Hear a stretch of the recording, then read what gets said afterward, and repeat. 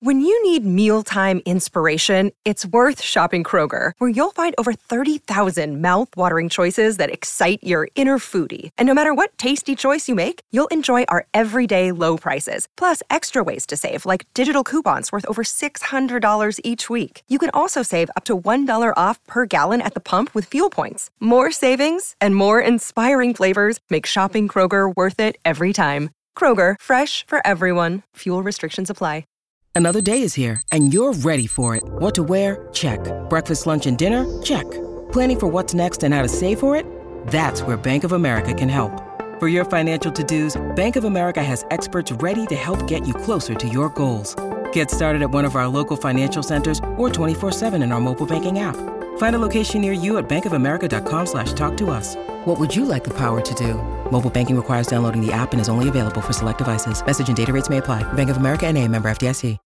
Think you know the Brooks Ghost? Think again. Introducing the all-new, better-than-ever Ghost 16. Now with nitrogen-infused cushioning for lightweight, supreme softness that feels good every step, every street, every single day. So go ahead, take your daily joyride in the all-new nitrogen-infused Ghost 16. It'll turn your everyday miles into everyday endorphins. Let's run there. Head to brooksrunning.com to learn more. I'm sorry, you can sit there and look and play with all your silly machines as much as you like. Is Gascoigne going to have a crack? He is, you know. Oh, I say! Brilliant! Gee! He's round the goalkeeper, he's done it! Absolutely incredible! He launched himself 6 feet into the crowd and kung fu kicked a supporter who was without a shadow of a doubt giving him lip. He does it tame and tame and tame again. Crank up the music! Charge your glass! This nation is going to dance all night! Genuine height, bringing your volleying boots, potential banana skins in the Champions League, mishit shots turning into great passes, players going to hyperliteral lengths to prove they got the ball in a tackle, Premier League goal scorers from sovereign nations. When both sets of fans try to enjoy the same passage of play, why shorts are the new collars, and sparing a thought for those unintentionally triggered by goals scored in pre-game montages. Brought to your ears by Goalhanger Podcasts. This is Football Clichés and your Mesut Haaland Dicks. Hello everyone and welcome to Football Clichés. I'm Adam Hurrey, and with me to pick through your latest footballing fascinations and irritations are Charlie Eccleshare, hello. Hello. And David Walker, how are things? Things are good. This is the 199th Clichés appearance for Charlie Eccleshare, on the precipice of history. Yeah, huge. Yeah, it is huge. Getting that landmark in just before we go on tour. Just make sure you take good care of yourself for the next sort of 5 days. I know. We wouldn't want it to be 199 and out. Just stuck on 199. Morbid thoughts. Yeah, don't die for all sorts of reasons. Mainly the forthcoming Football Clichés tour. A reminder again, if you have any spare tickets for London, Manchester, Leeds or Glasgow, DM me and I will consult my spreadsheet and I'll get rid of them for you as quickly as I can. Or stick them on Twickets as well.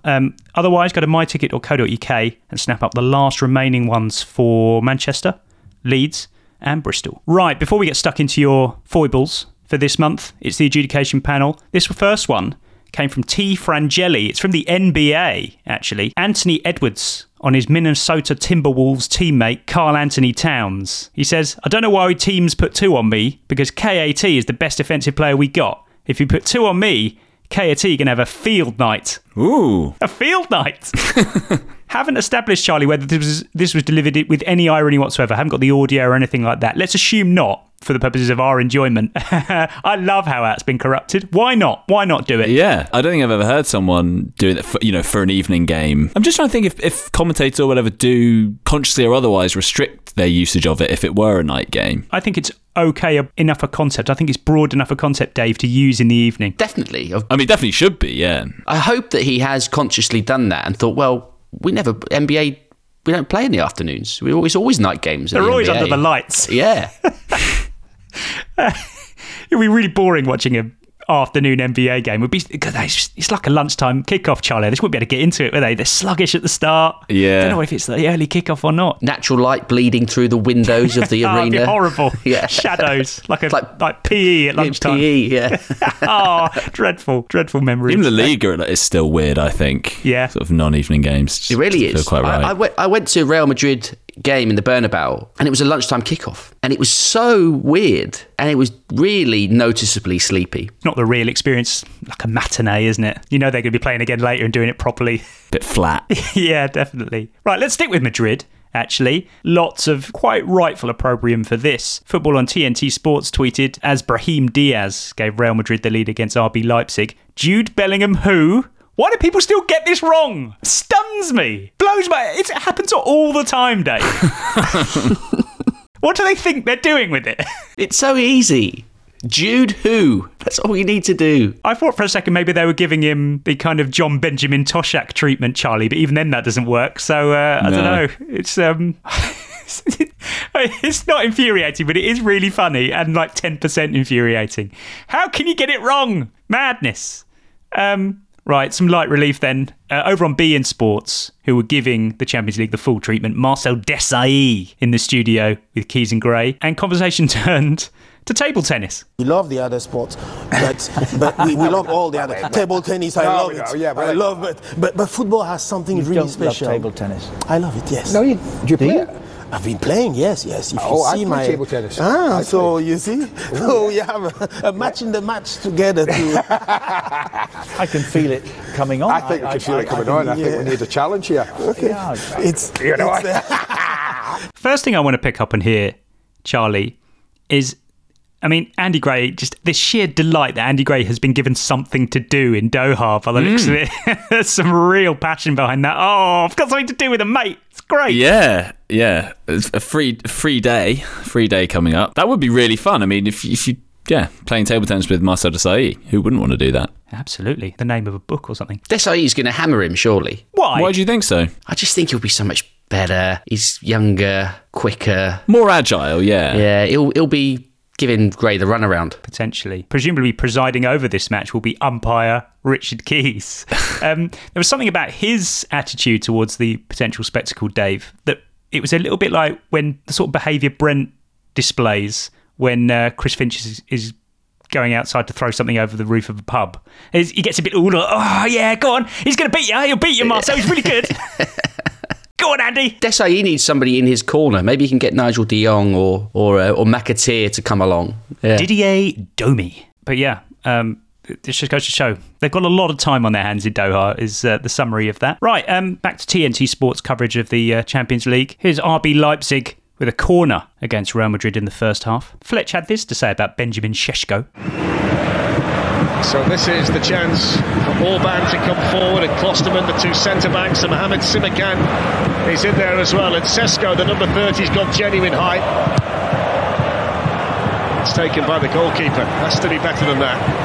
Falcologist got in touch first, Charlie, and says, everyone's heard of genuine pace, but Fletch has just described Šeško as having genuine height. What next? Frightening height? Height to burn? It's a minefield. How do you feel about genuine height? I think it's about as acceptable as genuine pace. It works on the same logic, doesn't it? Yeah, I guess so. I mean, are there people with kind of insincere height or, deceptive heights? Well, funny you mentioned that because, Dave, Matt writes in, reporting the same incident. And he says, what would inauthentic height be? Jorginho being almost 6 foot comes to mind. Jorginho?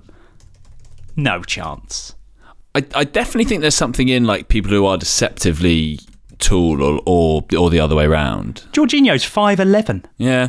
That's amazing to me. Yeah, he does have he does feel somehow short. I don't know if that's partly the way he plays. He plays small. He does play small. Pap Sarr, for instance, he looks so tall, but I've stood next to him and he's basically my height, which is like 6'1.5". Okay. But he looks... and a half. Fine. If I didn't know that, I would think he was like 6'4" or something. I think partly because he's got really long legs and that makes someone look taller, I think. Yeah, I think me and you, Charlie, we are in this sort of in-between space where we might be considered deceptively tall at times. Like, because I think genuine height is somebody that's 6'4" and upwards, maybe 6'3", but 6'4" I'd say is definitely there. So outright height. But I'm 6'2", so I'm tall, but I don't think people would necessarily describe me as that being the most notable thing about me. Whereas if you're 6'4", it's like, oh, you are really tall. It's very obvious. I don't think if I was playing football, I'd be described as somebody with genuine height. It wouldn't be remarked upon. But if I was 2 inches taller, you are. On the kind of height pace comparison, Charlie, could you have raw height? Asks Joe. Raw height. It's got to be polished into something even taller. I guess raw height could be when someone's just become that height, and so they don't really know what to do with it. The rest of their body hasn't filled out. You know, that kind of lanky stage of like in your mid-teens. Like Absolutely, I had raw height for a long time. That would be good raw height. I like that. That's excellent. Yeah. If you the kid who comes back from the summer holidays, who's shot up. And not quite sure how to be, yeah. Right, from the same game, this came from Ryan. Here's Amadou Haidara trying a couple of volleys in vain for RB Leipzig in the dying minutes. Swung into the Madrid box, headed away by the captain, Nacho. Back in again, Haidara, who I think's brought his volleying boots with him tonight. Right foot, left foot, that one not so good. First ever suggestion, Dave, that there could be a subset of types of boots you could bring with you. Shooting boots just not good enough now. Does that infer that he's choosing to go for volleys over other types of shots? Is he purposefully not shooting when otherwise presented with the opportunity, only shooting when there's a volley available? Or more troublingly, Charlie, if you brought your volleying boots, would that make the rest of your game worse? Yeah. Well, there's a lot to unpack here. I mean, also, is it like a golfer deciding what shot they want to hit and he just keeps opting for the volley, kind of irrespective of whether it's the best option? It also raises that age-old question of, does bringing your shooting boots mean you're shooting well or you're just having lots of shots? Because that's a really bad volley. So you might also say, oh, he's forgotten his volleying boots in some instances. I would say, the thing is, when you hear it said, it looks like he hasn't brought his shooting boots today, they've had a shot. It's not like they've refused to shoot, so the shot quality is bad. But then, if they did say, oh, looks like he has brought his shooting boots today, I think that implies volume. So there's there's flip sides to it, isn't there? I think having your shooting boots implies willingness, not having them implies lack of quality in the shot that you did muster. Right, final Champions League point for today. Paul Mant alerted me to the BBC report of Man City's 3-1 away win at Copenhagen. One of the subheads reads, City avoid potential banana skin. Potential banana skin, to me, feels a little bit too tin pot for the Champions League, Charlie. I mean, I'm not saying it's disrespectful to Copenhagen, but it's not really the point of the phrase. But you can't have potential banana skins in the last 16 of the Champions League. Because you think the standard is sort of too high and everything's well known. Yeah, you don't get giant killings in the Champions League, so I don't think potential banana skin belongs there either. You don't think you could have a giant killing? No, I don't think so.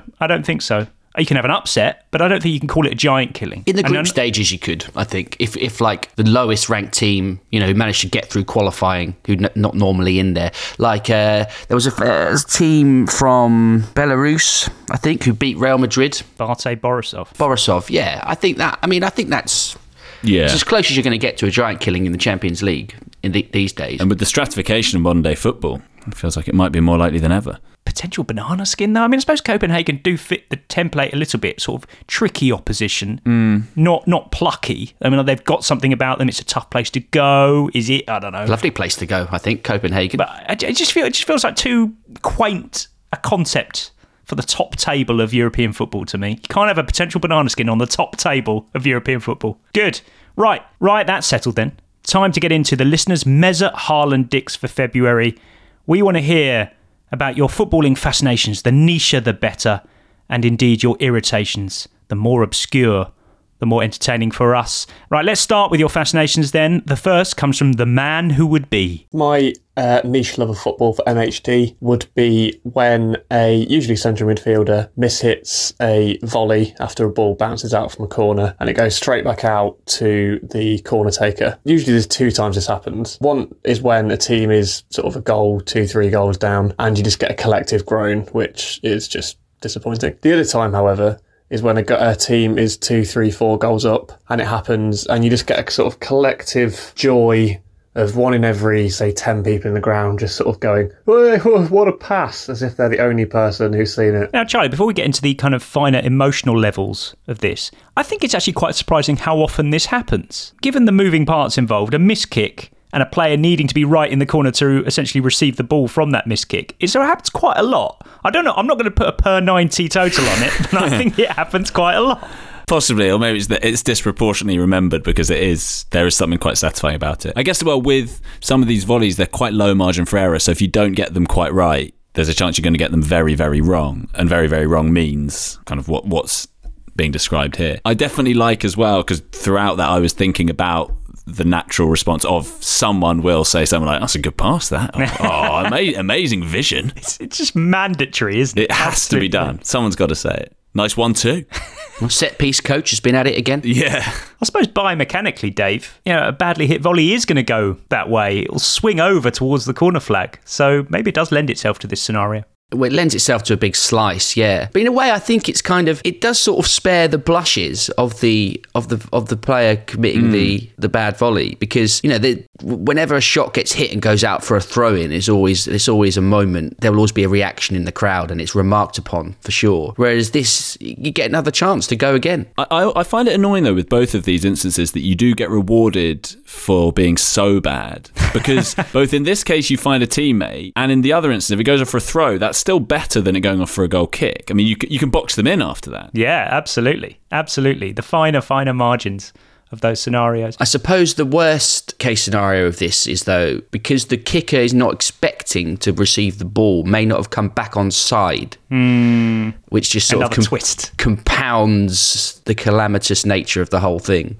I mean, you could end up in that scenario, Charlie, with a wonderful undulation of crowd noise, because you'd have the initial way from the sort of opposition fans who can see the volley not happening, and then they kind of, wow, you don't know, from the fans who support the team who've actually regathered the ball, and then you'd have the offside decision, which usually takes a couple of seconds to sink in. It'd be a wonderful tapestry from the stands there, wouldn't it? Yeah, and also, I mean, there's the possibility, someone realises they're offside, kind of steps out of the way, and then you have another runner from deep kind of going to retrieve the ball. I mean, there can be all sorts going on. Absolute psychological minefield. Lovely stuff. Right, next up, it's Alex Queiroz. It's basically when player makes a tackle, the referee gives a foul, and the player responds by shouting, "Ball, I went for the ball," and making a gesture with the two cupped hands in a circle to signify ball, and sometimes they go up to the ball and pick it up and show it to the referee as if he didn't know what a ball was. And he just goes, "Look, ball, this is what I went for. I went for the ball." And I find that hilarious every time. Little meow of a cat there at the end. Lovely touch.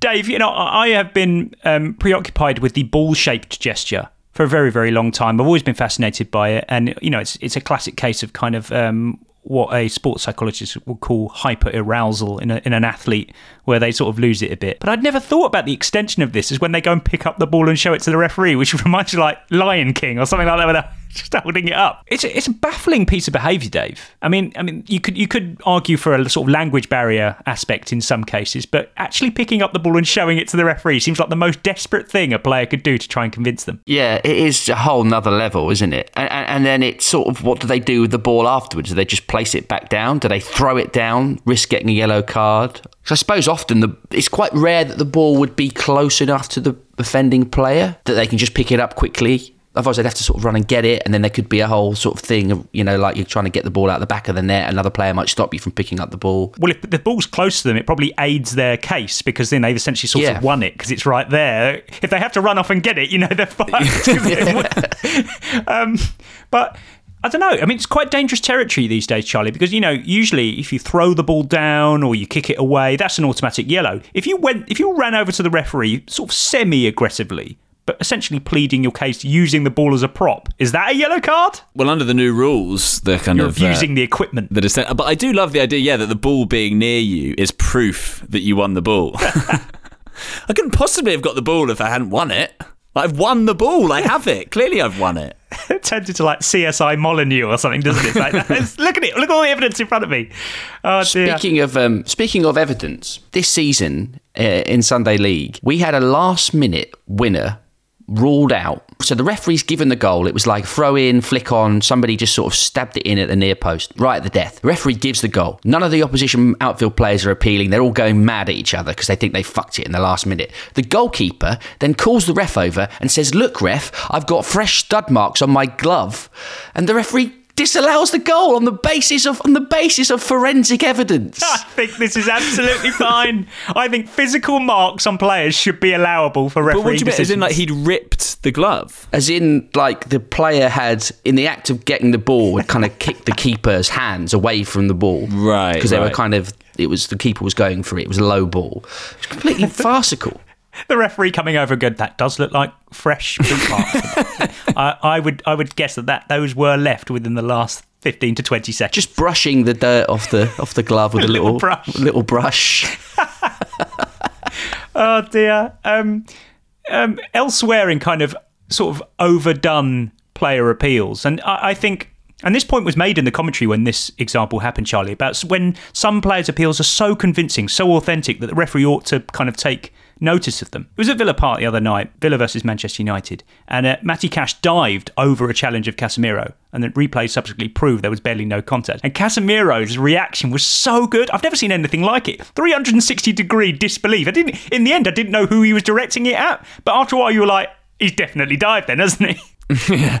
No, it was. It was. I mean, that sort of, it was a new level of incredulity. I mean, it's like this one I said about the Vicario when he was like, pretend. I love when players pretend that they're going to take a free kick, that they're like, oh no, I've been given what? It's a goal? You are genuinely obsessed by this, by the way. I just think it's so good when it's like really, when they go to that level of sort of acting. It's like silent movie great. acting. Yeah, like exactly. Really overdone. It's really slapstick. It's very like it's like an exaggerated double take. Like, oh, I guess I'll be taking the free kick then.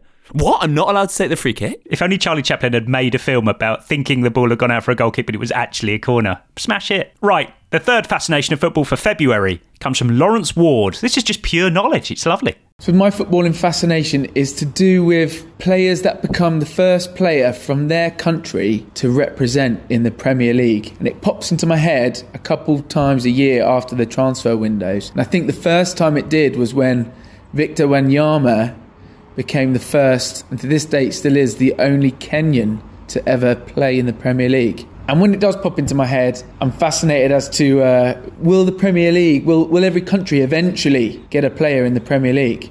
And if not, which country is the least likely to, in inverted commas, produce a Premier League footballer? Charlie, I'm a big fan of this corner of Premier League knowledge, Premier League trivia. It's always a lovely moment when that list gets topped up. His example there of Victor Wanyama in Kenya is very much the one, isn't it? Yeah, that's a great shout. Or is it Kuko Martino of Curacao? I think there's a close second in those stakes. But yeah, it's a lovely moment. The subset is then first player to score. Yeah, like really doing them proud. Yeah, just turning up. Yeah. You could have come from anywhere. Adding to the list. I like this one. Maybe this perhaps was something we should have considered for our quiz answers 11 last week. But when you see this is noted upon during watching a match or whatever, I always sort of make a mental note to like, I should that might come up one day. That might come up in a quiz. Like I should remember, but then of course I don't remember at all. Completely goes out of your head. You should have it tattooed on your body. Like that's a banker of a trivia question. I was watching randomly highlights of, it might even have been a full replay of the 2020 League Cup final the other day, where they just put random games on Sky late at night. And it was Aston Villa against Man City. And Aston Villa's goal scorer was Mbwana Samatta, who was the first Tanzanian player to play in the Premier League, and definitely the first Tanzanian to score in a League Cup final. So that's one that's lodged in my brain now. But yeah, there's loads of others that you'll miss. To answer Lawrence Ward's question, Charlie, about which nation do you think never will provide a Premier League player, or who do you think the last nation will be? I mean, what logic do you apply here? Are you just going by population? Are you going by how far flung they are? I mean, I'm looking at the sort of the islands of the South Pacific, really. Yeah, I guess a combination of population and distance from another nation that has produced a Premier League player. So if there's like a whole region where you're like that feels a long way off. Whereas some countries, if neighbouring countries have done it, you might think, well, okay, is that football passion going to spread to those countries? You're looking for a bit of second generation action, aren't you, Dave, when they declare for that country through their parents? That's it. It counts. But I don't know. I sort of think that in a weird way, I think there's kind of more chance of a player from those sorts of nations in like Polynesia territory who are like good at rugby or have a tradition in like other sports who like might switch sports in their teenage years and become good at football somehow and get up through the ranks. Whereas I think it's less likely that a football playing nation like San Marino or the Faroe Islands are going to have a player good enough to ever get up to the Premier League. Have the Faroes not had one? Don't think so. I don't think so either, but you're never sure. The thing about San Marino is, I think we should complete Europe first, Charlie. That's to be the Premier League's next job. Get Europe tied up. Get a San Marinese player in. Give him 5 minutes. Hold on, the Faroe Islands have had a player. Gunnar Nielsen, goalkeeper. Man City? Yeah. Yes, played love that. One Premier League game for Man City in 2009. Fantastic. Well, that's the sort of thing I'm talking about. Get them in. Let them have a go. Lovely Fascinations. We'll be back very shortly with your irritations.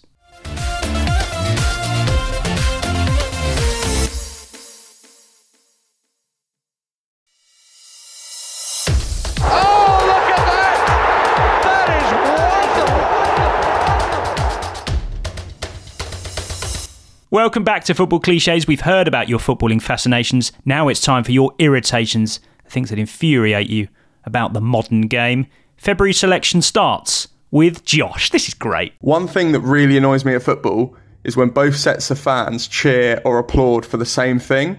So not like if it's a minute's applause in memory of someone or an injured player who's got to go off, that's all fine. But something like that happens in the game. So at Palace last night, there was an attempted cross that got blocked and it went out for a corner. The Chelsea fans applauded because they've got a corner and it was a nice attacking move. We applauded because it was a good recovery and block. And I get that both of those on their own are valid, but in my head it's like, no, we're happy about this. You are not allowed to be happy about the exact same thing. That's wonderful tail end to that. You're not allowed. Really enjoyed it. Yeah, I do like this one. And it is something that's occurred to me before with like the sort of sometimes this is more while playing, but sometimes you'll get loads of credit for doing something like blocking a cross or just flicking a ball out, and other times you'll get none. And I think it's like it really is sort of mood dependent. Like I guess game state as well. Yeah, but there have been times it's like it's not that big a thing to do. It's sort of like blocking a cross or whatever is quite easy. And I guess it's the same at games sometimes. You do feel I know what he means, because sometimes you're like, that is the fact that they're happy with this outcome suggests we shouldn't be that happy with giving away like a nothing corner for no reason, even though it does show good diligence, I suppose, on the part of the winger tracking back or whatever. Oh, okay. Well, let's deal with that logic first then. Dave, Josh's example that he's given here, the case study he's put forward of the cross being blocked but resulting in a corner, really is the sweet spot for this mini phenomenon. But all other things being equal, game state, it's 0-0, let's say, and there's nothing really happening. Who should be happier in that moment? The corner takers? What if it's like a counter-attacky cross that could have resulted in a very high XG chance? But is this the ultimate manifestation of a bit of both?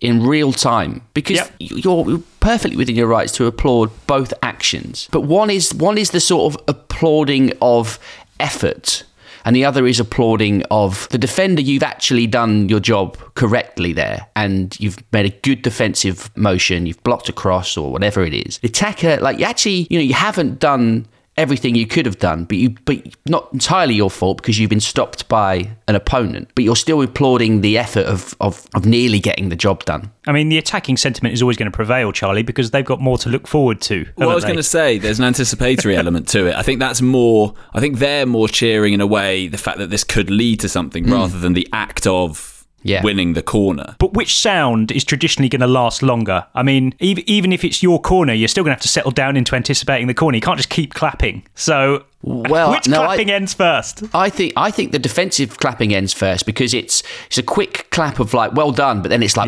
get set, switch on. We've got to. We could still concede here. Whereas the attacking, it's like it will build slightly to more of a crescendo and sort of kind of maybe blur into some teams have like a pre-corner kind of clap that they'll do or whatever. There's also wariness, I think, at not wanting to tempt fate. Like you're applauding the good effort, but you don't want to be seen to be like really happy that you're then defending a corner, because that's almost like inviting trouble. It's like when players celebrate. I mean, it's not quite like this, but it's related to when players celebrate winning a penalty or something. Yeah. That always makes me really nervous, because they seem to be like, well, the job's not done yet, in the same way that when you've defended a cross, you've still got to defend another one. Well, they've earned themselves 0.82 XG, so... They have done that, yeah. I think a lot of this as well has to do with which set of fans are behind the goal in this incident, because either player, depending on whether their home fans are behind them, could get up from this situation and motion to the fans to go, come on. You're never going to see both players do that at the same time. Back to back. I don't know. You could, if the away fans are situated in a certain place, that would be wonderful to see at the absolute peak of this. I won't accept the fans applauding the corner taker as they come across as the extension of this. That's separate. It's not the same feel-good factor of the initial incident. It's different. No, that's hero not worship. The phase. Yeah, exactly. Different. Right, great start to our irritations. The next one, equally brilliant, comes from Adam Reek. When a fullback is chasing a winger down the line, does a slide tackle, normally wins the ball, it might go for a corner, might go for a throw in. He stands up and he shorts right up his leg, and he doesn't pull it down. He knows that he shorts right up his leg as well. There's no way he doesn't know. And it's even more irritating when you're watching it on telly, because you've just got a closer, zoomed in version of it. So yeah, that's my irritation. Is this a real kind of OCD level thing, isn't it? But especially if it's one leg, Charlie, just pull one leg down. You want it even. Adjust yourself. Is it not a slight fashion statement? I mean, are they doing it? Do we think this is negligence or is deliberate in some cases? Well, there is an element of that creeps into this day, because you know there are some players who like to hike one leg of their short up for also. I mean, just before a free kick, for example, or something. Ronaldo obviously used to do it, and you do see a hiked up short leg a lot these days. You really do. Yeah. You do, like, especially like sometimes like after matches, maybe if there's like a big cup final or something and the players are like on walking around the pitch or whatever for a while after, you'll see them kind of roll their shorts right up as if they're like wearing a pair of briefs or something. Is that a thing? What do they do, trying to show off their thighs? Probably. I think so, Mark. Why not? Ben White is a big one for this. He's permanently got one half of his shorts. Oh wow! Rolled so up. It's a deliberate one. So it's half. definitely But while playing. Yeah, as much as possible. I mean, obviously, I guess there'll be times it will fall down while running, but that's one where it definitely feels like a fashion statement. It feels like that just wanting to show his legs. Could be an area ripe for a crackdown at some point if like players are like exposing like tattoos or somehow like Paddy Power have sponsored Ben White's thighs. Can't see it, but potentially. In defence of generously thighed fullbacks, if you think about the modern elite level football kit, it's very locked in place. There's not a lot you can customise. They pretty much all wear short sleeves, that we established very recently. There are very few collars on football shirts. So I would put it to you, Charlie, that the accidentally hiked up shorts is the new upturned collar. It's that much of a statement. Yeah, it probably is that sort of thing. I mean, there's also, I think though some people seem to do it. I mean, you mentioned Ronaldo, who's Alexis Sanchez as well, was on who at free kicks would always do it right. Almost, I don't know if it was a nervous thing. I don't know if it was like this helps me focus, but yes, probably it's definitely developed as a tick for some players. And I think also it's helped by the fact that as footballers' thighs, quads, glutes have got more well developed and bigger over the years, the shorts have definitely got tighter. You couldn't do this with like a baggy short, because it's just going to go. Gravity's just going to interfere. Never going to happen in the 90s. Never ever going to happen. Yeah, incredible stuff. Great observation from Adam Reek. Okay, and our last irritation for February comes from Eleazar Kamez. One of my frustrations with football is being a fan of the team that concedes the goals in the highlights that get shown before a big tournament. I'm Mexican, and it always really frustrates me having to relive Shabalala's goal for South Africa against us in 2010 before every World Cup. And I'm sure I'm going to have to go through it again rewatching Messi and Enzo Fernandez's goals against us in 2022. And it's just incredibly annoying to sit down to watch something that's supposed to get you hyped for the big tournament that's about to start, and instead having to relive some of your low points as a supporter of your country. This has never entered my mind. No, this is amazing. This is a real spare a thought for moment, Charlie. We should consider how lucky we are to a certain extent that, England don't sort of incidentally appear in these montages before a tournament. And it's never dawned on me that, just happening to show certain goals from certain big moments of tournaments might make fans of the conceding country feel bad. Well, also, England are kind of in a sweet spot because we're not those incidental ones, but we're also never in a final. So, whereas, for Holland fans, seeing like the Iniesta, I imagine some montages will do a quick fire, here are the last few final winners. And if you're Holland or Argentina prior to this one, or France or whatever, you are seeing goals that are going to make you feel a bit sick. It's a good point. It's either like final, the Shabalala example was opening game, home nation, iconic moment. I suppose we haven't really been in many of those, but it might vary from country to country as well, though. Like maybe England don't concede enough sort of camera-friendly goals either. A German TV montage may include one of the goals in the 4-1 from 2010 or something like that. That would annoy me. That would make me feel worse by about 0.5%. But Dave, put yourself in Eleazar's shoes. I mean, the Shabalala example as well, a more mundane thing than a great goal from a final. Still obviously a momentous goal. How do you think you would actually feel? How annoyed would you be? Would you bring back terrible memories? But they still progressed from the group, didn't they? Like it didn't have any consequence, that goal. Yeah, come on, it's fine. It's not like it was the final and it was like the moment where we nearly won and that was the goal that denied us glory, I suppose. But I do know what it means, because I think this can apply to club football as well. I was about to say. Because there's Watford fans of a certain vintage often. The sort of generation before me, but I often hear them moaning about they were sick of seeing the Glenn Hoddle chip that he scored at Vicarage Road, which was just replayed endlessly and stuck on the intros to like the big match or whatever it was back in the day. And then I also wonder, are Leicester fans sick of seeing the Deeney goal? Obviously, they've kind of had it good since, but they must be sick of seeing the close-up of Knockaert missing the that's penalty. more designed to turn the screw, I think, to add salt in the wound, because they were the direct very direct. It was very much at their expense, that goal, and it will always be remembered as such. Like most fans think of them as quite incidental there. Like I reckon a lot of casuals would barely remember that it was Leicester on the receiving end of it.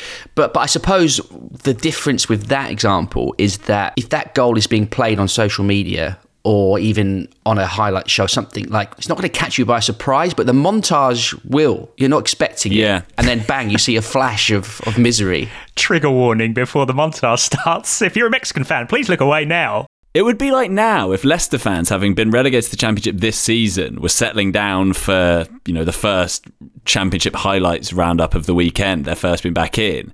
And at the start of it, there was a kind of rush of great Championship moments. And they were like, oh my God, this is the last thing I want to see right now. But where does this end? Like, I don't know, if you're tuning into Super Sunday right at the start and they were like, you never stop this flame, and you see like players running around seeing their shirts disintegrate into graphics, saying, oh no, that was the goalie celebrating against us. Stop showing it. Where does it end? One of the niche ones we've had, Eleazar, but I don't feel your pain at all, but I'm amazed that it exists, and that's enough for me. Thanks for all your selections for MHD for February. That was truly tremendous. Thanks to you, Charlie Eccleshare, for picking them apart. 199 and not out. Thank you. And Dave Walker, cheers to you. Thank you. And we'll see you all on Tuesday.